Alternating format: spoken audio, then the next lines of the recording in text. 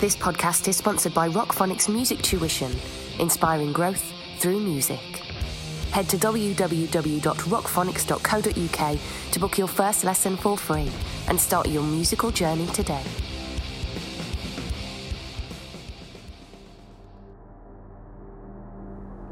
Welcome back, everyone. This is episode 11 of the Marcus Talks What's the Point podcast. This week I've got a very special guest on the show who has featured in the Katie Piper Foundation, Virgin Active, Health and Wellbeing magazine, Women's Health magazine, just to name but a few. Cameron Beddy is a health and wellbeing coach who specialises in anxiety, stress, PTSD, and this week we run through some of his top tips and tricks to help you, the individual, get through your daily life. Okay, welcome everyone. This is episode 11 of the Marcus Talks What's the Point podcast. Today we have Cameron Beddy on the show, who is a professional coach. Hello, Cameron. How's it going? Marcus, it's going well. How are you? Not too bad, thank you. Not too bad at all. Thanks so much for coming on. I really appreciate your time. You're a very busy guy, so really appreciate it. Great to be here. Thank you. No problem. So, for all the listeners, could you just tell us a little bit about yourself and what you do? Yeah, so I work as a mental health practitioner. I use a collective of skills that allow people to kind of learn how to cope with their mind and their thoughts and their emotional states. I work a lot with anxiety. I work with people that have anxiety, people that even have post-traumatic stress disorder. But I also work with motivational work and general life coaching. Mm-hmm. When I see people, I tend to help them overcome their past or overcome the things that are getting in their way presently on a mental and emotional basis. And I use skills including NLP, integral eye movement therapy, hypnosis, and mindfulness. So how did you kind of get into this? Was it something like, were you having struggles in your life that kind of led you in this direction, or? I think at the time I didn't realize I was struggling, which is quite interesting because a lot of people, as humans, we're very good at holding our emotions in and having an internal experience, and we're very good at putting on a facade or something that appears different on the external. My journey started with self-help books over 15 years ago, just out of interest, just reading positive psychology. Mm-hmm. And I became fascinated with the mind and what we could do with the mind. And I felt like I was suddenly learning information, knowledge for myself that I could apply to my own life. And I kept thinking, why the hell wasn't I taught this at school? Like, why do we go through life and we learn so much, but we don't learn how to think? And it was just that motivation. All of my kind of training in the early days, especially with NLP, was for self-development. Right. I literally went to do the training to learn more about the mind, how it works, what I could do with my thoughts. And that changed my life because it changed how I was living each day. It changed how I was thinking because I knew how to change that inner voice. I knew how to change the thoughts that were coming up in my head so I could change how I was feeling. Mm-hmm. And I could put to bed some of the stuff that was uncomfortable or from the past. And it gave me a focus to move forward. And I just wanted, like a sponge, to absorb as much of it as I could for my own life. Yeah, that's really cool. Really cool. Were there any particular books at the time that you kind of read that you can reference today as kind of those turning point books, those light bulb books? Yeah, there's a few. There's a Richard Bandler book, who's the creator of NLP. Right. I think it's Get the Life You Want or something like that. And it was fascinating. It looks at how our mind is structured and how our mind works in relation to our thoughts.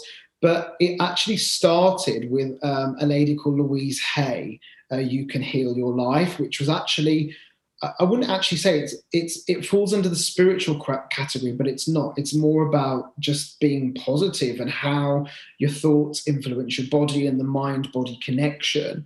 And because I used to be a dancer, so I was heavily involved with how my body feels, suddenly being able to change how I'd feel from my mind, which is what she was saying, it was powerful. And she has a lot of suggestive work of like doing spoken affirmations or mirror work or, actively changing your thoughts. And I used to do it on a daily basis, driving in my car to work, because it was just me in the car. So I'd talk out loud and I'd be building up these states positively. So it kind of became natural. I'm trying to think of any other I love lots of different NLP books.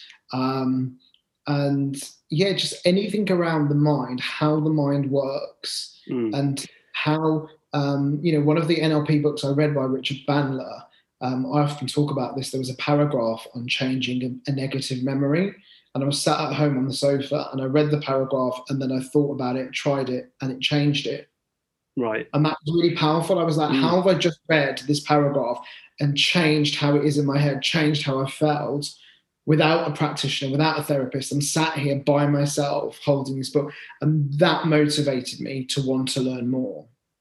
That's really interesting. So for the people that are, because we both know that the mind can get very, very messy, and if you're in a really tough environment, or if, like both of us, we weren't taught about this kind of thing at school. There's a lot of people out there kind of that feel very on their own, and in the midst of the chaos in their minds. Is it the consistency of doing something like on a daily basis? So like you said, you used to drive to work and speak these affirmations out loud. 100% consistency. Right. And so now when I'm working with clients, when I'm showing them how to change their thoughts, how to deal with their anxiety, how to switch their thoughts, they have to execute it on a daily basis. And so one lady I've recently worked with who's a student, she was going back to university, and there was a lot of anxiety about leaving your home and going back to this environment in COVID and all of this. And between sessions, I asked her what she'd done over the week. And she said, I did this on Monday, I did this Tuesday. Like, she did the work that was set. Right. And I said, and what's that allowed you to feel? And she said, in control. Because it was like, I taught it to her, I established it, and she followed the steps. Yeah. And then there's someone else I'm working with that's got severe OCD. So I'm working on a deeper level of some traumatic stuff. And it's harder to implement the tools and resources because there's a lot more overwhelming feelings, but you have to work on a daily basis. And I find that people will work on their health, their diet, their fitness, but one, they don't know how to work with their mind, or two, they don't think about doing it. But once you start doing it, you literally shift the gear of your life. And you start to realize so many things that are possible literally from what you're doing inside your head, with what you think and with what you say to yourself. And that can be life-changing. Yeah, it's kind of just having that light bulb moment, isn't it? That this stuff can actually work, because obviously from the perspective of what we've probably both been through, but myself personally, like in the depths of depression, you just didn't really have that kind of you didn't really have that feeling that you could actually achieve something by putting your mind to it, because you've been told by society or your parents or whatever you've been through your whole life that you're this type of person. I think it's just having that light bulb moment where you've made a non-negotiable with yourself that you're gonna get a hold of this. You're gonna not let it win, and you're gonna, So yeah, I mean, what are your career highs and lows? How's your journey kind of looked so far? It's interesting because when I was a dancer, I didn't realize, I would hear the word no as a rejection from an audition, like daily or weekly. And I think you develop a thick skin, but I didn't didn't think I realized the full effect that it has on someone until later on in life. So there were some challenges there. I think, some of my highs have been really helping people, especially with integral eye movement therapy, because that can desensitize, trauma, negative feelings, memories, severe anxiety. So I've worked with people that have had like severe anxiety for 20 years and made life-changing shifts in an hour. Right. Because they suddenly can't feel those triggers. But then the work isn't then finished, because if that's what you've known for 20 years and then suddenly you can't feel it, a lot of people are like, well, what do I do now? Like, I suddenly feel free. I suddenly feel everything I wanted, but I've been used to living and feeling this way and even behaving in this way. So, it's then integrating that person towards their outcome that they want of moving forward with their life. But I've had a lot of people, especially with IEMT, that have had childhood trauma, or they've been in accidents or teenage trauma, something happened, and they haven't done the work until they're like in their 40s or 50s. And to see such a massive shift quickly, that's a real high. Yeah. That's really a really interesting point, that they've had such a life-changing effect in such a short space of time, and then don't really know what to kind of do with it, because that comfortable feeling of the anxiety, that they've lived with for so long isn't there anymore. It's kind of like Shawshank Redemption, the film, where he's been in prison so long, he comes out and he just can't readjust to normal life, so he just goes back, goes back into prison. You go back to those patterns and habits. Yeah. And it's, like you said when you spoke about the depression, like I had an experience where I was doing the work daily and it was making me feel good, but everyone's different. And sometimes when you're depressed, no matter what you read, no matter what you listen to, no matter what someone says, all you can feel is that depression. Right. And there was a time where I was going through grief, and, I didn't even get pissed off with people. I didn't get annoyed, because all I could feel was like, I didn't care, because all I could feel was, and so sometimes like everyone's timing is different. As a practitioner, I'm obviously respectful of that. But, a lot of people, our friends, family, whoever, people that we interact with, people are dealing with a lot. And you can't just expect someone to change overnight or to change in a week. Some things can change quickly, but other things need time. And they need things figuring out. And when someone is depressed, they might not know where they want to get to. They might only know those feelings. And so the work could be literally just formulating that map or that destination and trying to build that up so that you've got somewhere that you're then going to journey towards. But, it's not always as easy as it appears. That's really interesting. Yeah. I've kind of always said, like, when I was kind of, my depression started quite early on, when I had a bit of a kind of up and down childhood, and I needed a meaning, the meaning of life. I was literally that, I was just black and white. I need the meaning of life. But you get to the age of 35, how old I am now, and you kind of look back at that roadmap of the journey that you've taken to get here, and you kind of start to understand that all of those things that you were stressing about and really worried about, you're here, you're still alive, you're actually doing quite well. It's kind of given me a little bit of hope for going into the future with not so worried, and just allowing the process to kind of flow a little bit easier, because we do give ourselves just such a hard time. Okay, so what are some of your rules and non-negotiables to live by? Oh, gosh, that's a great question. I think you have to do things, and this would kind of be a rule for yourself. Like, you have to do things for yourself. You have to look after your mind. You have to look after your emotions. You have to look after your health, your body. So I think people, and it doesn't have to be so serious, but self-discipline, self-awareness and accountability like, for you or any individual making the changes that they want, whether it's a health thing, a fitness thing, a physical thing, a mental thing, like accountability and self-actualization, self-acceptance, that responsibility, I feel like we all have that.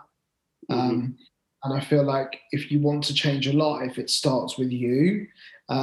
You have to look and search for who that person or group or institution or program is that's going to help facilitate that change, but it all comes down to you. So I'm very much about taking self-control. Non-negotiables, I don't know, I'm a really open and accepting person. So, judgments, racism, homophobia, transphobia, like whatever, discrimination, sexism, it's a no-go for me. Because I read a quote a week or so ago, which I loved, and it was like, if you want to grow, speak to people that are younger than you, hang out with people that are older than you, spend time with people that speak a different language, like open your map of your world up. Yeah. That's how you can grow. And that's so true. And we live, in such a diverse world. I really feel we can enrich our lives from embracing that diversity. That's really cool. Yeah. I mean, kind of where I'm from, and you were from a similar place, that kind of working class type of background, for people our age, like in mid-30s, it's still quite ingrained, like the homophobia and racism and stuff like that. It was a daily thing that we would have kind of witnessed or been through, especially during our school years and stuff. And I think over the past 20 years we've made some good leaps and bounds forward, and that's a really it's a really good thing that the kids these days that's their non-negotiables. They don't tend to fall below, they don't breed that ignorance that our parents' generations would have done. So they're more open, they're more accepting. I see this and hear this a lot with the younger generation. They really are. And talking about mental health as well, it's a more accessible, easier thing to talk about. So it really is, and their values are very different. Like I'd read that pubs on a Friday night before COVID, with the younger demographic, is practically non-existent. You'll find them more in the gym on a Friday night than they are in a pub. And I did wonder, if it's probably our generation and older, our parents or our uncles or cousins that are older, that are probably of that mentality in the pub and things. And I just wondered what the future would hold if, the younger generation keeps coming through with these, let's say, more healthier values that they're aligned with. Yeah, I mean, it can only be a better world, really. So, okay, cool. So, I know we're short on time. So, what are some tips for someone struggling right now? Like they're tuning into this podcast because they're in the midst of depression or anxiety, and they need some instant kind of, So there's two kind of tips I would say. The first one is to get specific. I see a lot of people that will say, I've got anxiety, or I've got depression, or they'll just say I'm struggling. And so that's such a general answer, because you can't actually have anxiety for every area of your life. Or so it's getting specific. Where are you anxious? What it's in relation to? Who's it in relation to? Where aren't you anxious? Once you get specific and you have those realizations, then you can work on that area. Because otherwise you're trying to fix your whole life, and no one can fix their whole life. No one's got their whole life in order. So I always say to people, or I always, when I start a session, we're getting specific on what it is that they want and what it is that they're experiencing. So always kind of get more specific. The second thing is really pretty much what my job is spreading awareness and education. So a lot of people that have had professional help, usually it's the kind of counselling, talk therapy, psychotherapy kind of route. But I'm attracting a lot of people that have spent a lot of time in that route, and then they're coming towards NLP and integral eye movement therapy and mindfulness, and finding that it's more proactive, it offers more tools and resources, it offers a way forward. Mm-hmm. And so it's like highlighting that to people, that there's modalities out there, techniques that can help you, that there's tools and techniques that you can use, which a lot of people found that they're not getting in that therapeutic world. Mm-hmm. And so I would say, don't give up, try different things, mm-hmm. Put the time in, but search, shop around to see what you get. Mm. So there is a lot of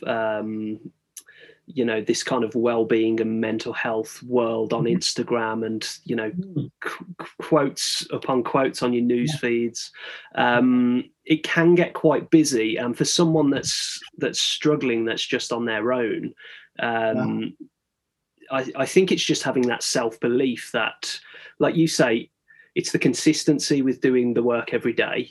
You're not just going to, in most cases, you're not just going to change overnight. You need to make that deal with yourself to break those habits and break those patterns. But also, there's a lot of noise out there. So are there some preferred things that you'd follow and preferred, like yourself, for instance? Obviously, your Instagram's full of your work and what you do. So I'm kind of pushing stuff about NLP and integral eye movement therapy and how the mind works. For me, it's always been NLP, because it's always looking at the structure of subjective experience. Now, I train NLP practitioners, so I certify people who become coaches and use NLP, whether it's professionally with clients or they go into businesses and use it. Mm-hmm. But a lot of people come on my training for self-development, which is what I did 15 years ago. I went as that student to self-develop, and a lot of people come on it because they're learning how the mind works, various tools and techniques that they can use on a daily basis. They're formulating their outcomes. They're then looking at the behavioral strategies that they can implement to move forward. So for me, if I need to do something, if I need to work on something, I always come back to my foundation of NLP, because it gives me so many tools and resources. And I see it working, not just with the people that I do one-to-one stuff, but the students that come on the training, because they come with a passion where they want to help other people or they want to better their life.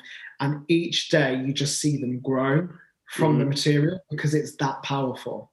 Yeah, that's really cool. Yeah, that's really cool. So NLP, I've heard of it. I'm in business as well. So my previous coach was kind of very NLP minded with the way things, the way you sold things in a retail sense. So any final messages for the listeners before we wrap this one up? I think it's also good and really important to kind of not just be self-aware, not to be self-accountable, but to avoid comparing yourself. Avoid comparing your journey to someone else's, your results to someone else's, how you're living to someone else's. A lot of people will spend a lot of time online on social media comparing their life to their own, which can have a real detrimental effect on their mental and emotional health. So my advice would be, interrupt that pattern, connect more with people in person where you can, even if it's a video call, right? If you can't actually be with them, rather than just sitting, scrolling and looking at a screen, get outside, be around nature, go into a forest, go to the sea, embrace all that's so simple that can be so empowering. Yeah, that's beautiful, man. Well, thanks so much for coming on. Thanks for having me. No problem. Thanks for your time. Your advice has been absolutely amazing. I'm sure the listeners are going to love it as well. So, but yeah, we'll touch base soon, I'm sure. And thanks for everything, man. It's been a pleasure to have you on. So it's my pleasure to be here. Thank you so much. No problem. Thank you everyone for tuning in. I'm sure you'll agree that Cameron's advice has been amazing today. If you'd like to find out more about what Cameron does, also some of the books that he's written, if you head over to CameronBeddy.com, you'll be able to find out everything you need to know. I'll speak to you all soon.